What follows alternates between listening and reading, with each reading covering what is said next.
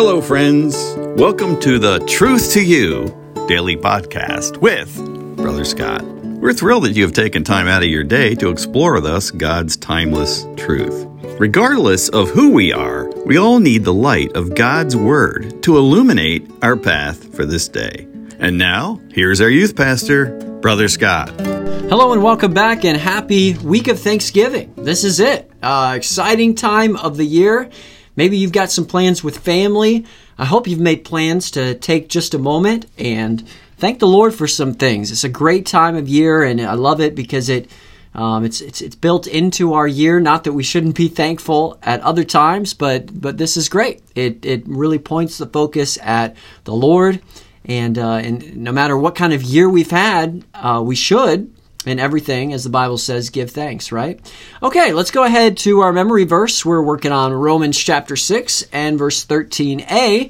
And the Bible says this, "Neither yield ye your members as instruments of unrighteousness unto sin, but yield yourselves unto God." Romans 6:13a. One more time, Romans 6:13a. "Neither yield ye your members as instruments of unrighteousness unto sin, but yield yourselves unto God." Let's do that today. Let's yield our instruments as instruments, our members as instruments of righteousness. Let's make that happen. Okay, we're in the book of Matthew. What a great book of the Bible. Have you been refreshed by reading about our Lord Jesus? Oh boy, I sure have. I love the book of Matthew. So many great things here. If you've not taken the time to listen to the overview episode, I encourage you to do that. Maybe right after this episode is done, go back and listen to it just a day or two ago. And we went over some important themes in the book of Matthew and things to be aware of and to look for as you read in your personal Bible study. And I hope that you are reading these chapters so that you're getting something for yourself, and it provides a little more context to maybe some of the thoughts that I came away with. But Matthew chapter 4 is where we're at. Let me just briefly read Matthew 4 and verse 2. The Bible says this, "And when he had fasted 40 days and 40 nights, he was afterward hungry." Now, if we could just zoom out and talk about Matthew chapter 4 before we kind of zoom in and talk about this principle, we see that the miraculous testimony of Jesus is spreading fast, and chapter 4 mentions that. It's spreading in the region of Syria, and people are beginning to perk up their ears as they hear about these impossible things that Christ is doing. And this chapter, it also contains the instance in which Satan was tempted Satan tempts Christ, as well as Christ then moving out of the wilderness and beyond that temptation and begins calling more disciples to him. So, interesting passage of Scripture, touches on different aspects here, but I want us to focus in on something that maybe is easy to gloss over when you're reading this portion of Scripture. Let me ask you this, though. How many of us are at our worst when we're tired and hungry? I would imagine a good portion of us. I mean, what's happening when you're tired? Well, maybe you've worked hard, you've exerted a lot of energy.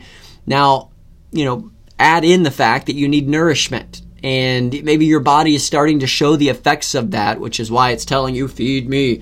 Maybe you're getting mentally tired. Maybe because you've been hungry for a little while, you now have a headache of some sort. Maybe you have a headache because you haven't drank enough water throughout the day and you're partially dehydrated. When you go without substance, sometimes we feel those effects, and it can very quickly begin to affect our spirit, right? Well, Jesus went into the wilderness here, and he was tempted by Satan. And I'm noticing here, as you read these verses, a fascinating thing took place. Satan came tempting when Jesus was tired, and I don't think that's a coincidence. I think that Satan was somehow hoping to see Christ submit to him, and Christ limiting himself with taking on the robe of human flesh. And where is he at this moment, right? He's in the wilderness, and that's not an easy place to live, right? He's not in a home. He's not staying with people here. No, he goes out into the wilderness to be alone, really to seek the Lord. And as he's doing that, this is not an easy place to live. I mean, if you and I just up and started just, making a path through the trees into the wilderness, that would probably, we would find very quickly that it's a difficult place to live. And yet Jesus is doing this so that he can spend some time with the Lord, some quality time with the Lord. He's withdrawing himself. He's now, the Bible tells us that he is fasting, so he's denying his flesh in order to seek the Lord. And so it is in this moment that Satan comes tempting, perhaps when Christ was most vulnerable in his humanity.